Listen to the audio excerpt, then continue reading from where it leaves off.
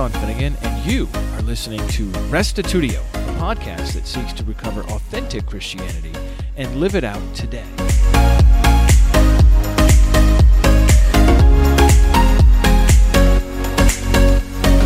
Today we are continuing where we left off with part 2 of my interview with Kegan Chandler. In our last episode, we spent most of our time talking about UAPs and the evidence that has come to light for their existence, as well as non-human origin. Today, we are shifting gears to focus on the faith question. If aliens exist, what would that mean for Christian theology? What biblical categories exist to think about non-human intelligences? The answer Chandler provides may surprise you. Here now is episode 509, Theological Options for Understanding Non-Human Intelligence with Kegan Chandler.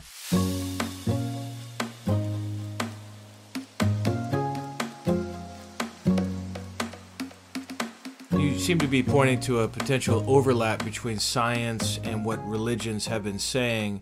How do you see this information impacting the ongoing discussion about faith versus science? That's a great question. There is potential for a significant overlap between what science has said or could say about potential NHI that might be revealed, and also what religions have been saying for a very long time.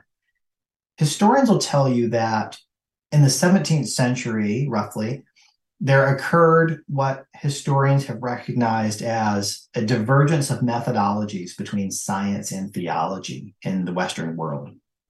Prior to this, they were often considered to be closely related disciplines, if not the same thing.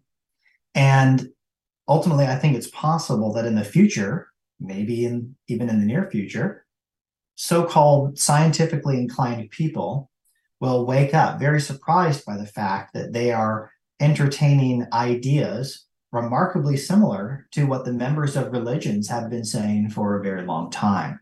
The realm of quantum physics, for example, already looks and sounds sometimes very similar to a lot of what we find in some religions, for example, in traditional Chinese religion and philosophy. And this fact was recognized actually by physicists like Niels Bohr himself, the so-called founder of quantum physics. But I won't go into all of that. The big idea materializing in front of me here is that religions and our scientific institutions are now starting to reconvene to at least speak something of a similar language. And that's very interesting to me. It's interesting that our dominant institutions, some of which consider themselves in decidedly post-religious terms, some of these institutions are now stirring with talk of flying objects and non-human intelligence. They're talking about the idea that humanity is not alone in the universe. Meanwhile, the claim that humanity is not alone has been the clarion call of most religions in history. So, as a historian and as a scholar of religion, this apparent convergence is all very fascinating to me, and it'll be very interesting to see how the global conversation unfolds. Well, let's talk about Christianity in particular. Why do you think this topic is difficult for Christians to think about and investigate and take seriously? Formulating good, educated answers to the question of alien life or NHI, this is going to be a challenging project for humans in general, okay, to say the least. Because in order to do a good job cutting through the very complex data, in order to make informed conclusions about it, it ultimately requires drawing on a wide range of investigatory disciplines as you're working through the information and trying to develop hypotheses about it. At a minimum, you're going to be engaging in history, psychology, biological science, physics, material science, perhaps also even cognitive science, especially on certain interpretations of the phenomena that we discussed earlier. And as a Christian, in addition to having to work in all of these different areas with this, you'll also have the added element of theology, right? All of this is hard enough to deal with, and now we add theology into the mix. And depending on what sort of Christian theology you're aiming to start or end up with, You'll also need to engage biblical studies as well, since you'll need to reconcile the biblical data with this new information about UAPs and NHI. And then to make things even more difficult, in addition to all of this, you'll be working with data sets and fielding certain premises which are possibly quite different and even perceptibly antagonistic towards your preconceived theological ideas, even your preconceived scientific understanding of the world and our place within the world. And it just keeps getting better. To top it all off, you have the sociological problem that you'll eventually have to work through. And you'll probably have to work through that one in a very personal way too, as your friends and your family, possibly even your job for some reason, they'll treat you as a pariah for even daring to think about it all and take it seriously. So together, all these requirements of you are expected to make investigating this subject, or really this family of subjects, very difficult for the vast majority of people, including Christians. And so we shouldn't be surprised that rather than putting years of effort into thinking about these things, rather than dedicating one's mind to solving this, what's only one of the greatest continuing enigmas of human history, many Christians have and likely will find it easier to just go along with the crowd, so to speak, and to ridicule and denigrate this topic as not worthy of their time, as the rest of contemporary society has done, or should I say society's dominant institutions, it's scientific, governmental, and academic institutions. On the other hand, some Christians appear to already have shied away from this topic, citing an excuse that aliens or NHI, well, they're all demons, or this subject is associated with the devil or with negative supernatural forces, or that, yes, all of this is real, but it's all part of a program of demonic deception. So some Christians, at least, they'll say they don't want anything to do with it because it's all evil or related to occult practices. So there can be both a secular social stigma, which presumes to be motivated by science. And then on the other hand, religious people like Christians can face another kind of religious stigma from their religious community, or even what we might call a self-imposed sense of taboo. And they'll have to work through all of this before confronting this subject with the discipline required to make educated guesses as to what's going on. But I'll say this. I think that choosing to take this subject seriously has the potential to be highly theologically rewarding, and not just for Christians, but potentially for all human beings, even those who at present claim to be uninterested in religion or in the questions raised by religions or about religions. Because eventually, as you think long enough about these things, you start to realize that the topic of UAP and NHI is something of a conduit for even more important questions, but maybe even more abstruse questions for human life, which are perhaps even more difficult to prove empirically. For example, why are we here? Who created us? Is there a God? What's the final destiny of humans? So I think asking these questions about UAPs creates a sort of gateway towards the even bigger questions, which have troubled our collective human soul for time out of mind. And it's therefore worth pursuing as both humans who have a need to know, I think, and also as Christians who have a need to know and should have a passion to know. And I do think that religions in general should engage in this global conversation, and they should do so immediately. And that religious people, like Christians, rather than seeing this whole subject as somehow automatically antithetical to faith, I think they should embrace it as a worthy challenge, and even as potentially the next stage of human growth and the development of religion. Both humanity in general and Christians especially, I think, need to find a way to adapt as the human story unfolds to include new awareness about our world and about our place within it, just as, for example, Christians of yesteryear needed to grapple with letting go of a geocentric model, or discovering the earth was round or any number of things. And whether Christians like it or not, I think it's possible that a new scientific dawn may be approaching. It's possible. And so collectively, religions like Christianity, as well as individuals who are a part of them, they're going to ultimately have serious decisions to make regarding their commitment to certain inherited interpretive frameworks. And also, they're going to have to make decisions about what their future theological interpretations are going to look like. And on a personal level, whether their religion that as they received it still cuts it for them. Sorry, I know that was a long way of getting around to this, but to get back to your question, on the one hand, I see that religions, including Christianity, shouldn't have much to fear from the subject in the sense that Christianity is not likely to fall apart or to be completely abandoned in droves. But that's not to say that the adjustment won't be difficult. All of this that I've just described would be very difficult for many people. And I'm probably just scratching the surface in terms of how this new information could pose a challenge for your average Christian to work through.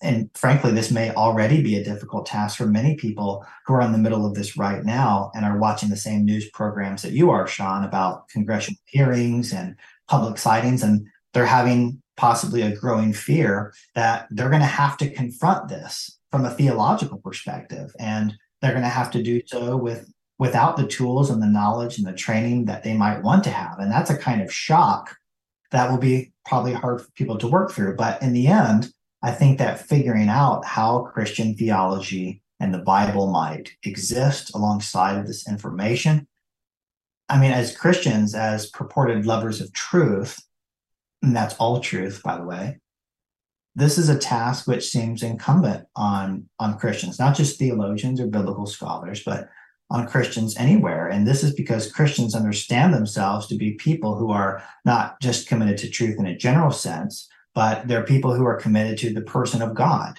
to the God of truth, and to the person of Jesus Christ.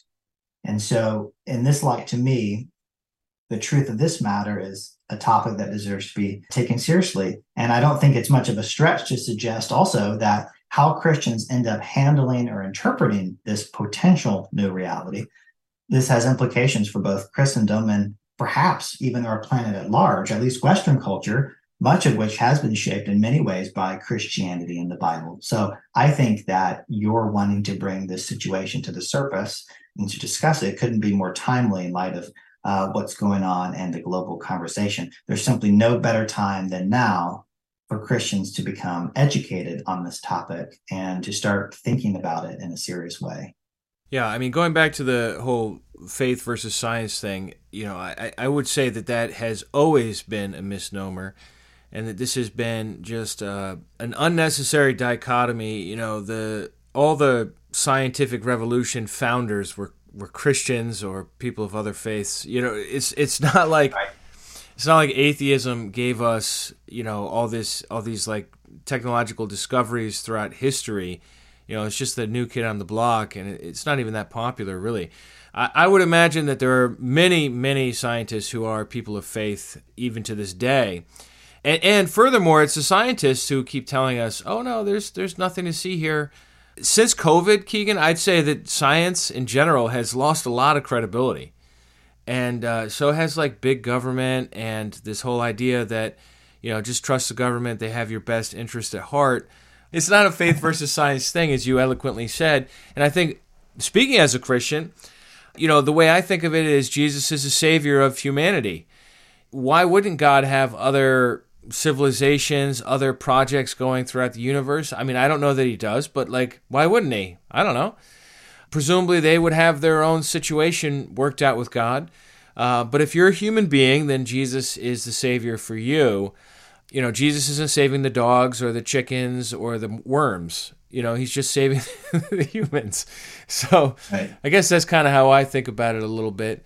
Would you say that Christian theological discussions about the existence of non-human intelligences, NHIs, is this something new? Or have Christians been talking about this for a long time? Yeah, great question. There is an entire field, actually, which I suspect may become increasingly popular and useful, a field called exotheology. This term exotheology describes a field of interest of Christian theologians who have entertained questions about extraterrestrial life.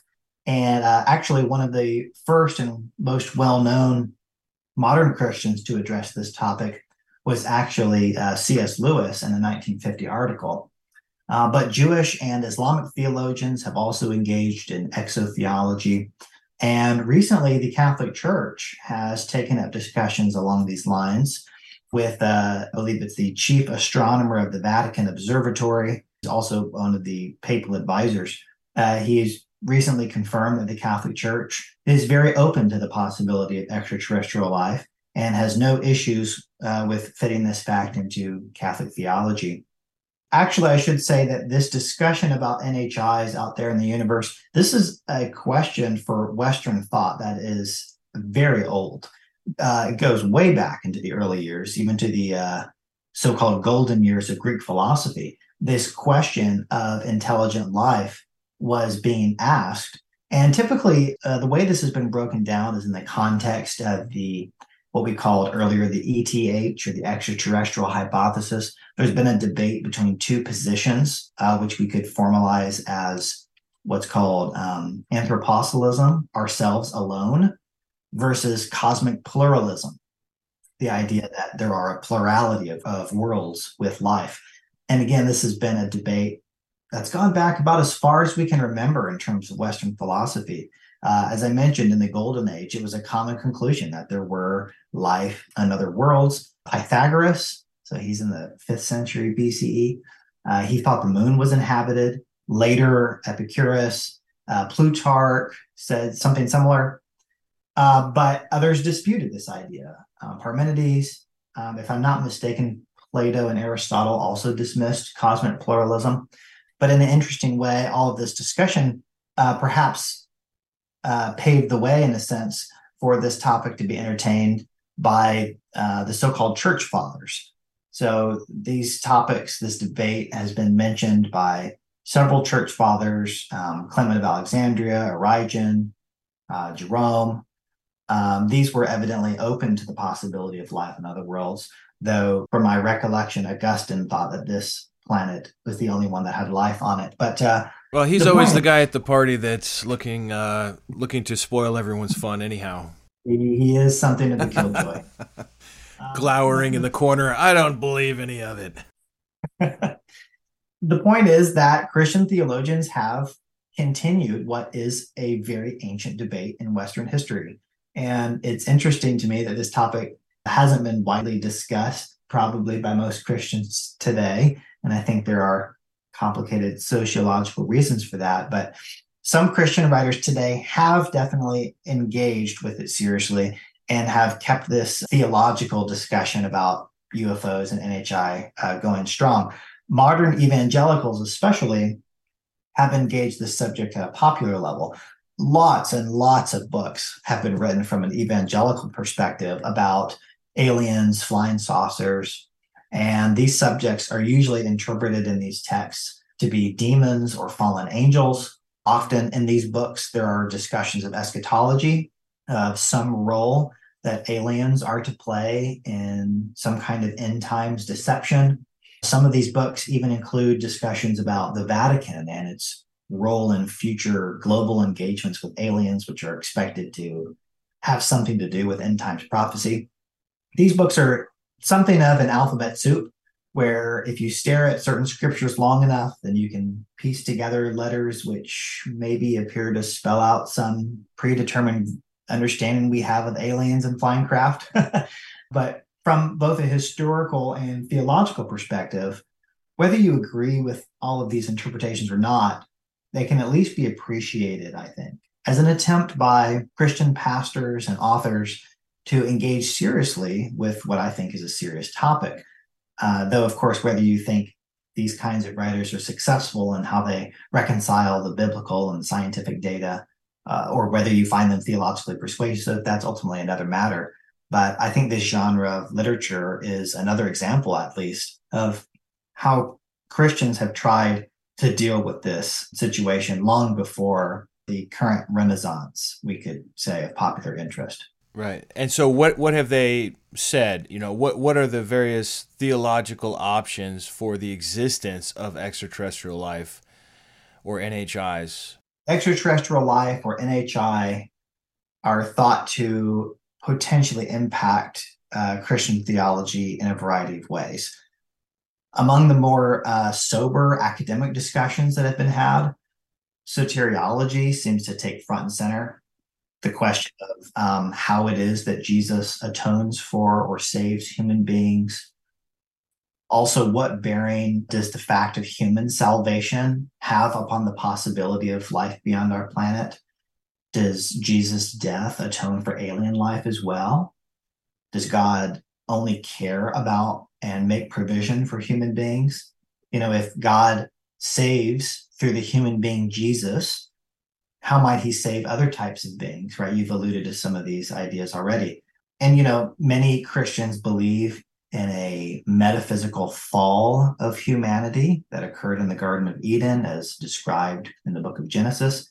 So some have imagined that one way around this big soteriological problem is simply to assume that other planets simply had no such fall and therefore require no salvation. I think you mentioned something along these lines yourself as a possibility. Well, that's C.S. Lewis's Out of a Silent Planet book, which was a really fascinating thought experiment that people might be freshly interested in. Right. And I know you're also interested in Christology, Sean, and I'm sure you and your audience would also be interested to know how often Christology does come up in these discussions about extraterrestrial life, namely in questions about the traditional doctrine of the incarnation. And on that note, I think that Trinitarians will have a more challenging time ahead of themselves than, for example, Unitarian Christians will with some of these questions. If the second person of the Trinity became incarnate as a human being, what does that mean for salvation on other planets? Typically, Trinitarians will say that the second person of the Trinity is still human or still retains a human nature and always will. And this would seem to kind of narrow God's soteriological focus on human beings in a peculiar way, which seems to create questions about God's interest in other beings and about technically how God might save other beings in the cosmos. Yeah, that's a real problem, isn't it? Right. In a few different ways, perhaps. If you think salvation requires God becoming incarnate to pay for the sins of the beings that he's saving, does his assumption of a human nature prohibit the second person from incarnating to save other kinds of people? Or does he have the ability to take on myriad natures? All of it just seems a bit more complicated, at least at first glance. Meanwhile, for a Unitarian Christian view, Jesus, the human being, is representative of the human race. God chooses him to play the role of savior for humans. And it's easy to imagine then that God could choose other beings to represent and or atone for the sins of their own kind. But of course, I will point out that regardless of Christology, there are biblical passages which are very anthropocentric, to use the term I referenced earlier. Passages which indicate Jesus' exaltation and power and authority over the angels, right? So over other beings or other kinds of beings in the cosmos. Okay, so that's very interesting, right? So which angels are we talking about? All of the angels? I mean, the questions we can get into here are endless and very interesting to think about. But to me, it just seems at first glance that Unitarian Christians may at least have less questions to deal with, at least in terms of soteriology, than their Trinitarian neighbors. And in terms of the other ways that this can possibly affect Christian theology, like I've implied, it really depends on your starting point, and also whether you attribute the phenomenon to exclusively negative or even evil agendas. All of that's going to affect the eschatological views of many Christians, who will be more than ready to read their situation into the so-called end times and to bring these NHI right along with them to play various roles in their interpretation of the book of Revelation, etc. But I think there is an aspect of the UAP NHI phenomena that does have a lot of potential to be disruptive to most Christian theological paradigms. And that is the potential impact that this information could have on the question of the creation of human beings. This is a topic that is often brought up in UFO circles. What relationship could these NHI have to human origins? And this is just something that I feel that most Christians will probably just not want to talk about. If it ends up being determined or claimed, for example, that human beings are the result of genetic manipulation, they're the byproduct of genetic interference of pre-existing hominids on this planet thousands of years ago. This is something that's sometimes discussed. How would Christians fit this idea with the idea that God created humanity? As I mentioned, some sectors of Christianity have had a hard time reconciling evolution with the doctrine of creation, even though that is not at all a difficult task from my perspective. But it is nevertheless proven difficult for many people. And so a similar, if not much more significant difficulty, I think would likely exist if it were suggested that NHI were responsible or participated in some way in the production of human beings. However, and I'll just say this at least, while some at first glance may perceive an outright contradiction here, I think there are actually potential theological explanations for this as well, some of which I've thought about for some time and that I'll probably keep working on in the future. But ultimately, whether most people would find these explanations biblically, intellectually, or emotionally satisfactory or not is an interesting question for the future. Okay, so what would be some theological options for interpreting UAPs and NHIs? How could we conceive of them from a Christian perspective? Well, there are a variety of options, as I've already hinted at.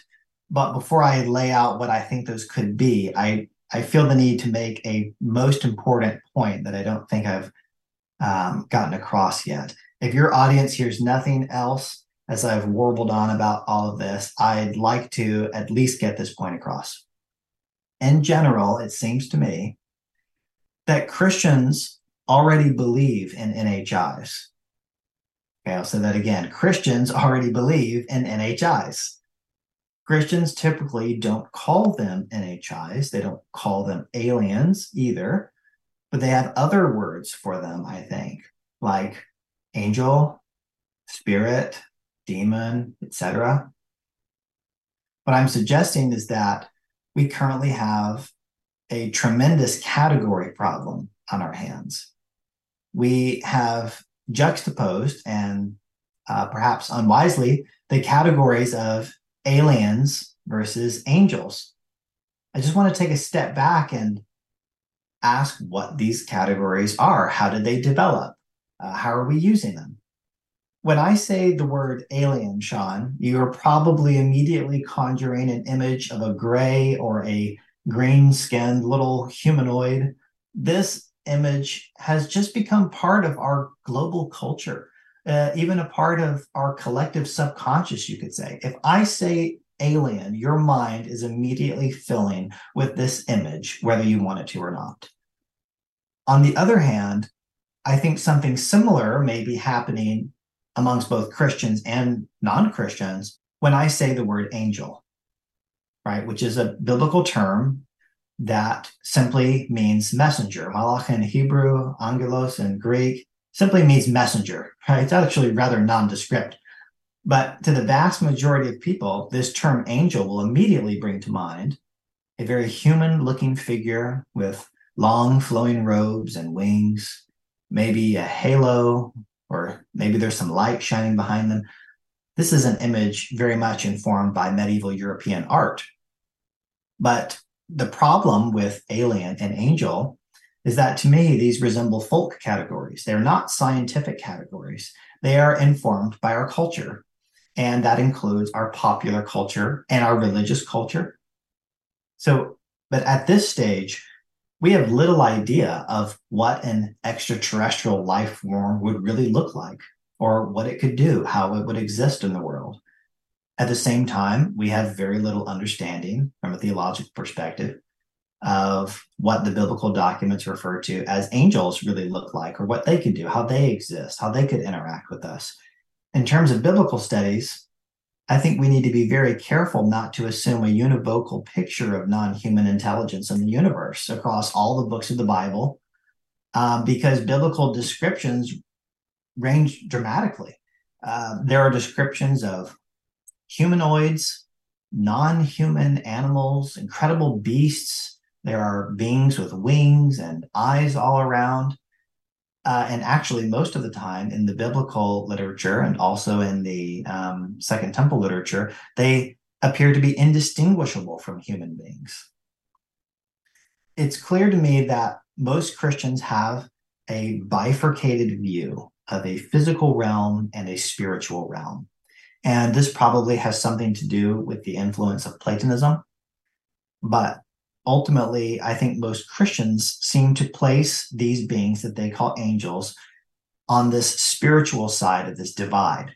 And maybe there are a few verses which could be construed in that way. But I suggest that one interpretive option that may prove helpful to some Christians is to wonder, at least if some of the beings in the Bible, which we put under this heading angels, maybe they are not spiritual, whatever that means, but maybe they are as physical or as biological as you and I.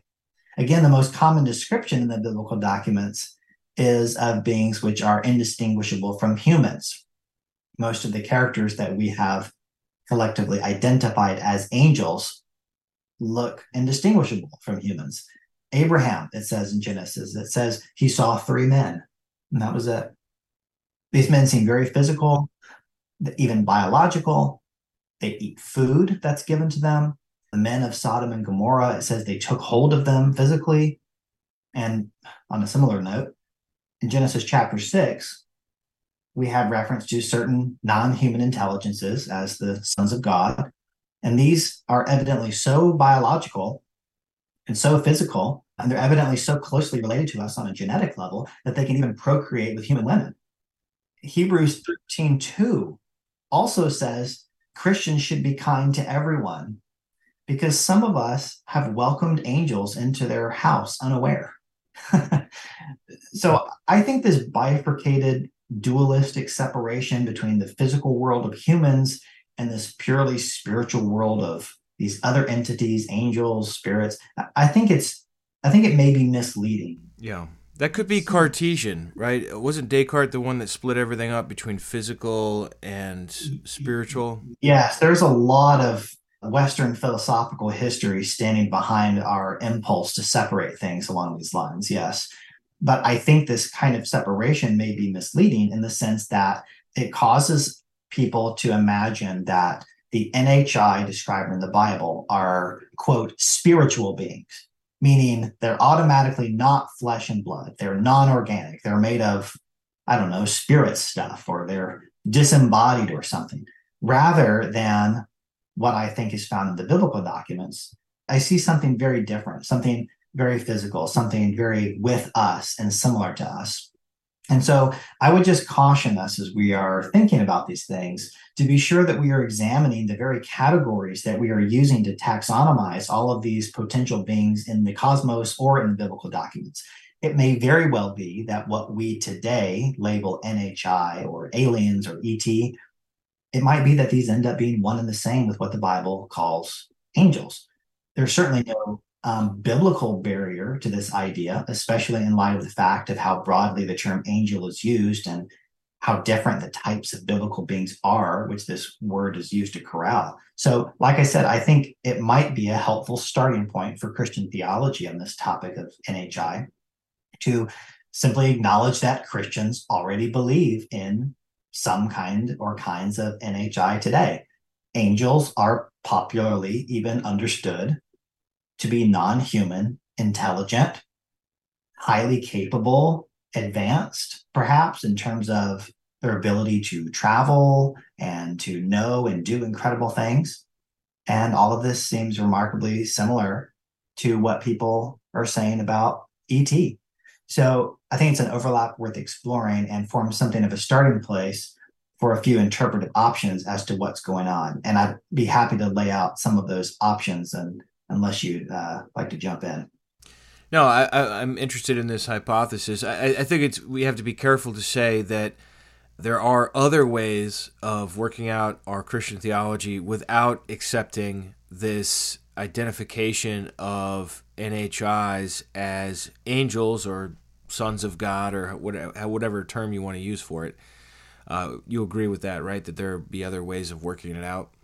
Oh, certainly. But this you do find to be the most plausible or maybe most interesting way forward. I think it's the most readily theologically coherent or cohesive, but certainly there are other options. It may be that these NHI that we are seeing are simply other creatures of God who aren't referenced at all in the Bible. There's maybe nothing special going on here in terms of eschatology. Could just be a few of God's creations bumping into each other along the way and saying hi. Or they could be getting ready to invade us, and these are their early drones doing reconnaissance before the mothership gets here. This is also a possibility, and that's my least favorite option.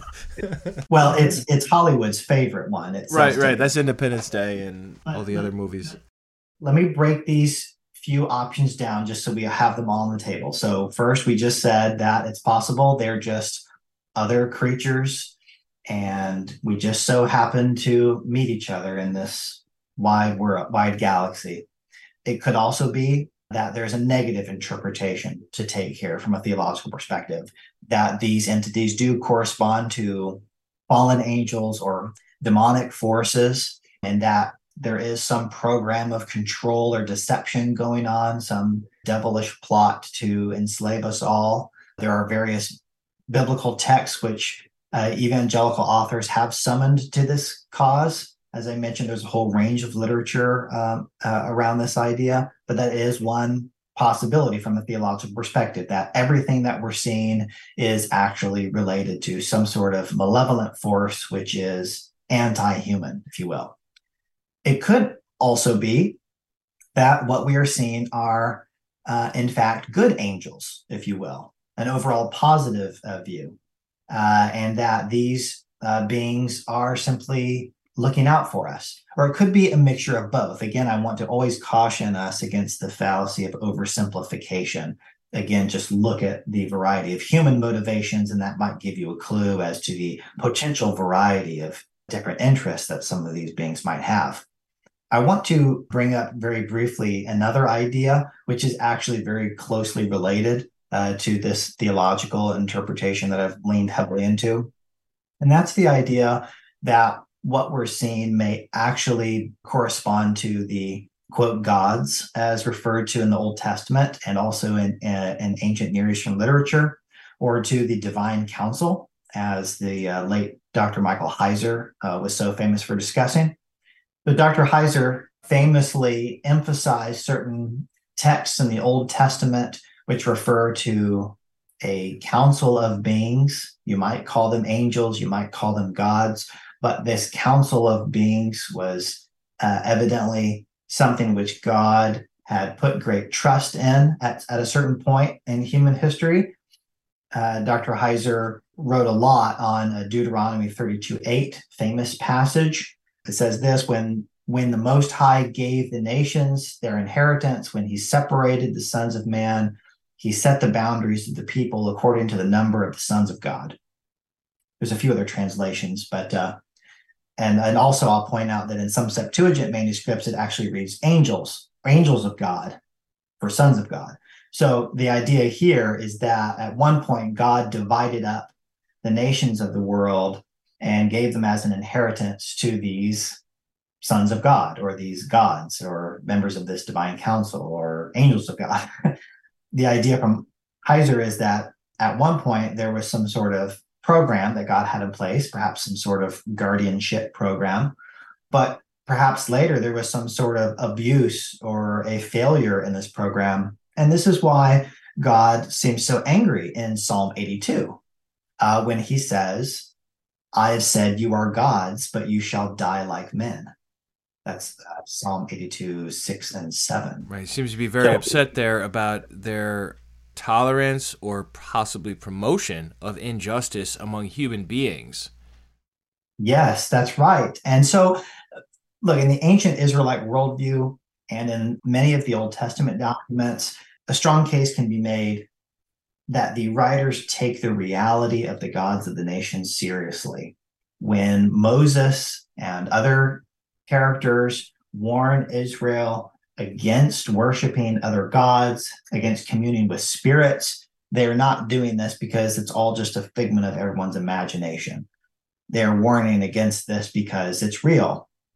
So this is just another way of thinking about it. Again, like I said, it's very closely related to some of the theological possibilities I've put forward before, but there, in the end, may be a lot of biblical data that's worth reconsidering as we're trying to think about how to reconcile this potential reality of NHI with these biblical documents. Fascinating. Were you going to say more about the angel hypothesis, or was that what you wanted to say? No, that was it. Okay, cool. All right, so just wrapping things up here a little bit, why do you think this is an important topic for us humans in general and for Christians in particular to take seriously? Why can't I just say, somebody else will figure that out, who cares, pass the salt? I wish I had the luxury of not thinking about this sometimes because it is a lot, but I do think it is for better. Let's imagine that UAP are in fact the product of NHI. Because again, I believe we're far past the are UAP real stage and we are in the who or what is behind them part of this inquiry. Let's think about why we might be interested in this as humans, possibly as Christians as well. If you just think about the technological opportunity that exists here for our species, what might be at hand here is that some other species out there has gone through a heck of a lot to procure these technological advancements. And humanity might be able to leapfrog a lot of time and grief to get a hold of certain things, which could frankly revolutionize life on planet Earth. Think of the potential benefits of some of the technologies we've heard discussed for climate issues, energy production, transportation, human health. I mean, the possibilities seem Shipping endless. and freight. Yellow just went out of business, the trucking company. Yes, To be able to ship things all around the world in near instantaneous speed would be amazing. we have seen the impact that certain technological and especially medical advancements have made for life on this planet. But what we're talking about now, this could make the scientific revolution of the 16th and 17th centuries look like child's play. If there's even a possibility for this, then I think that we owe humanity and the planet to at least give it our all to attempt to figure this out. And if possible, if it's real, to try to acquire this technology on a wide scale and not secret it away. We should be interested in obtaining this technology for the betterment of life on Earth and for the health of the Earth itself.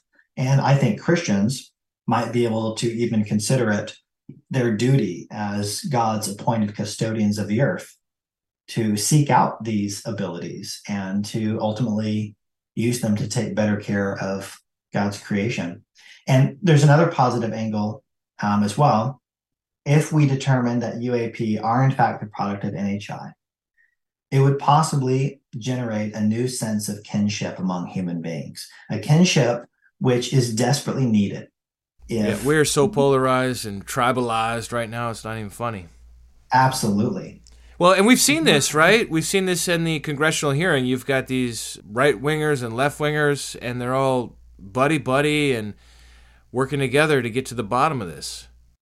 You're right. It was astounding to see. It really was. And I even remember hearing comments from members on the committee on opposite sides of the aisle who could not help but remark at this subject's ability to bring people together. It's probably the first time that the House Oversight Committee, which is historically used to target your political opponents. It's probably the first time we've ever had such bipartisan focus on figuring something out. It's clear that we need more kinship as a human race if we're going to work together on the problems that we face. Today, we see ourselves as different types of humans.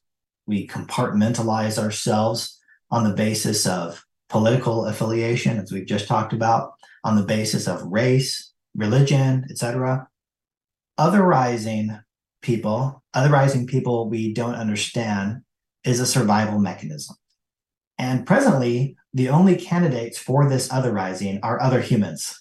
But if there were, in fact, true others with a capital O, who are beyond human beings, it's hard to imagine a scenario in which this fact doesn't have at least some psychological resonance among the inhabitants of this world, to the effect that all of us, or at least some of us, and hopefully those in positions of greatest responsibility, might begin to see us as part of a human family. And what's more Christian than encouraging that sort of sentiment? I think Paul himself would appreciate this. Paul, who said that we are all God's children. So I'm for pursuing any chance to forefront those kinds of ideas on a large scale, on a global scale, if we ever had the opportunity through the discovery of the presence of others in the universe. I recall Ronald Reagan's famous 1987 UN speech that he made to the General Assembly, where he quotes Isaiah and asks if we cannot turn all of our swords into plowshares. He says that we often forget how much unites all the members of humanity. So he says, perhaps we need some outside universal threat to make us recognize this common bond. And then in the most famous part of the speech, he says, I often think how quickly our differences worldwide would vanish if we were facing an alien threat from outside this world.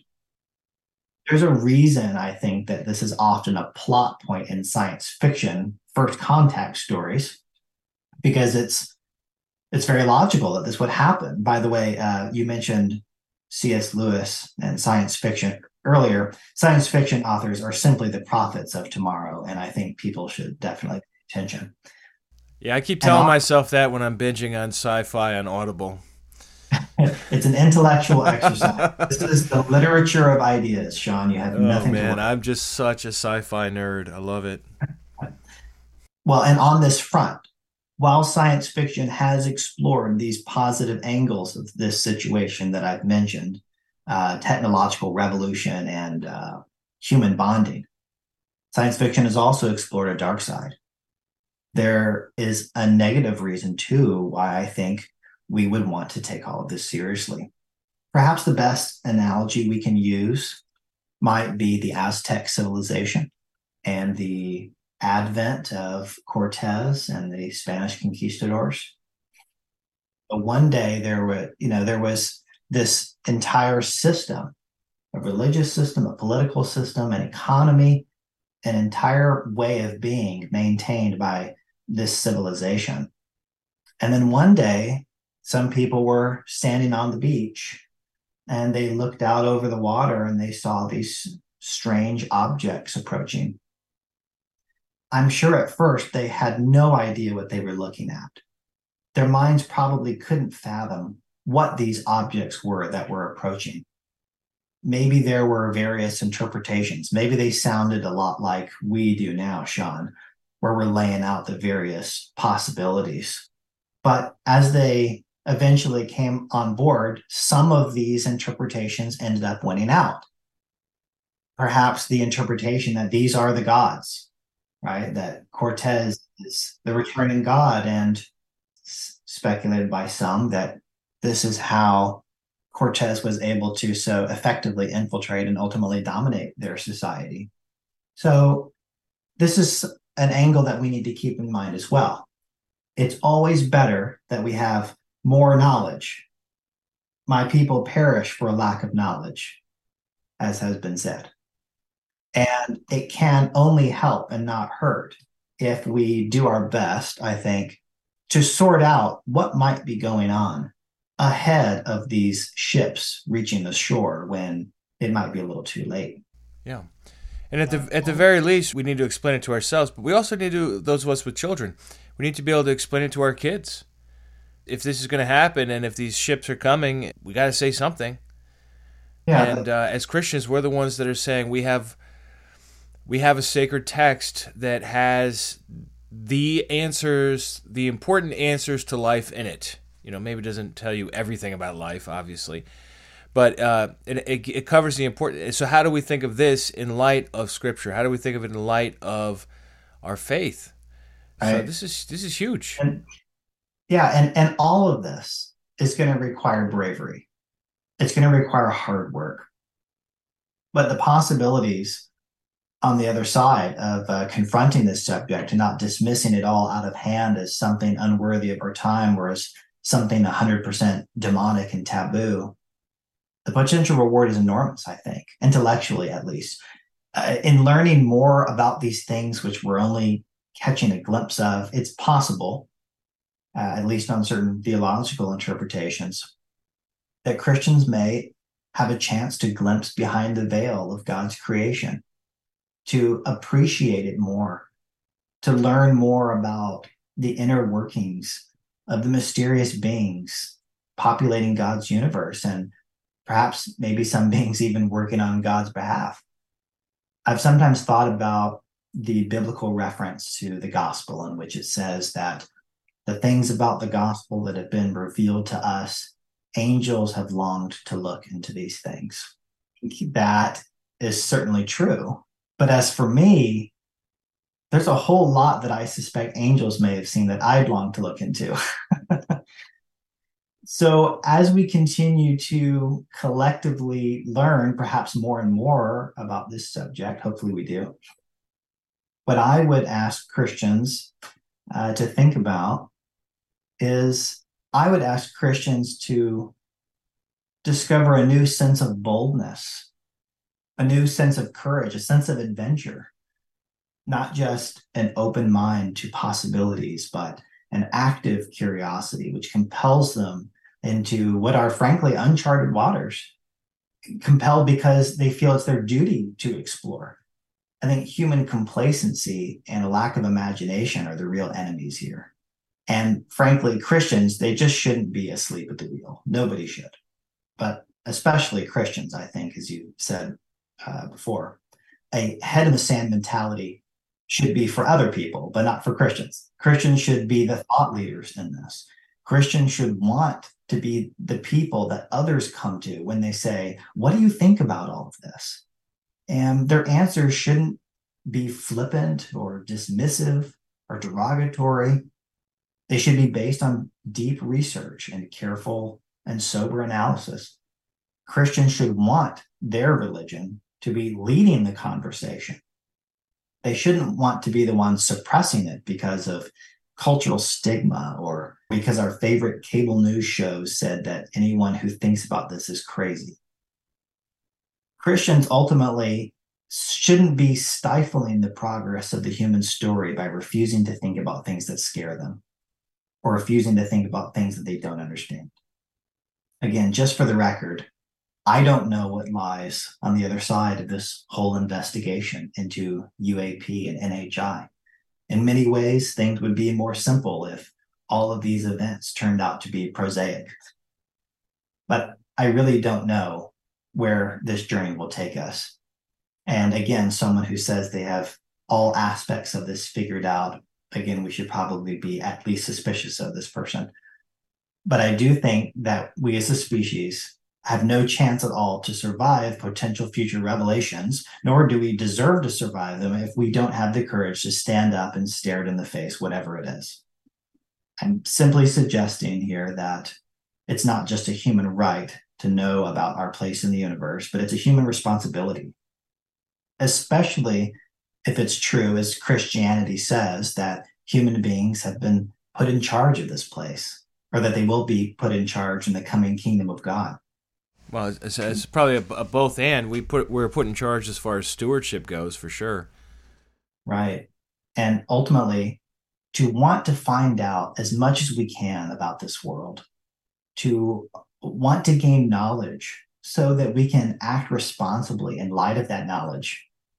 This should be among the most Christian of traits. This should be the kind of people that Christians endeavor to be. Again, no matter what all of this UAP and NHI mystery ultimately turns out to be. Well, you've brought some really interesting points up, some really helpful ideas to think about, and some good warnings for us. We're going to have to conclude our conversation here. I'm sure you could go for quite a bit longer.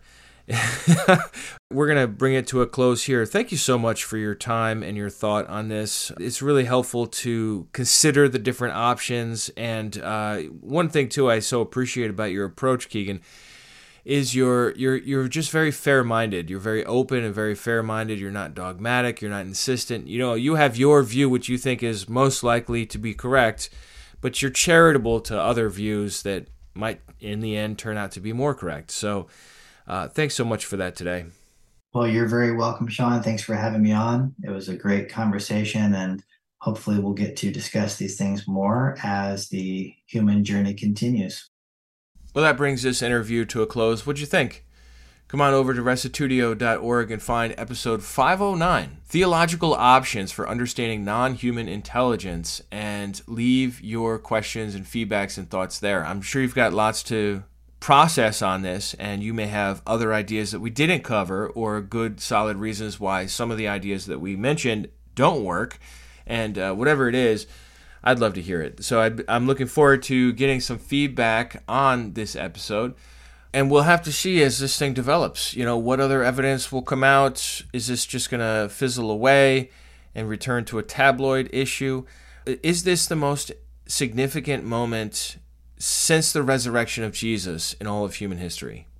It's hard to say at this point from where I sit, but I sure am curious, and I don't want to be cold-cocked by discovering that aliens exist or some other thing is going on and not have any theological way of receiving that information and integrating it into my worldview.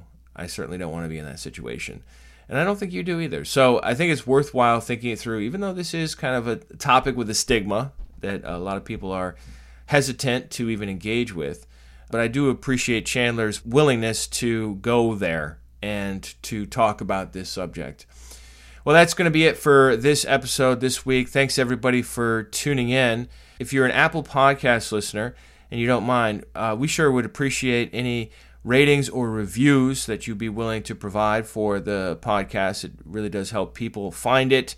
The more reviews in particular really do show people that the podcast is active. It's not a dead podcast. We're over 500 episodes in now, and I have no reason to slow down or stop. One a week seems to be a very sustainable pace for me. So thanks to everybody who have already done that, and for those of you who are supporting us on a monthly basis, it sure does help.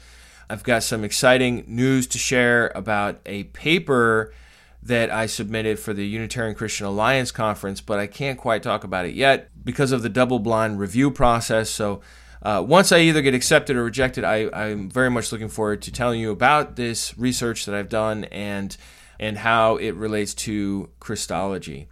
Well, that's it for today. Thanks, everyone, for tuning in. I'll catch you next week, and remember, the truth has nothing to fear.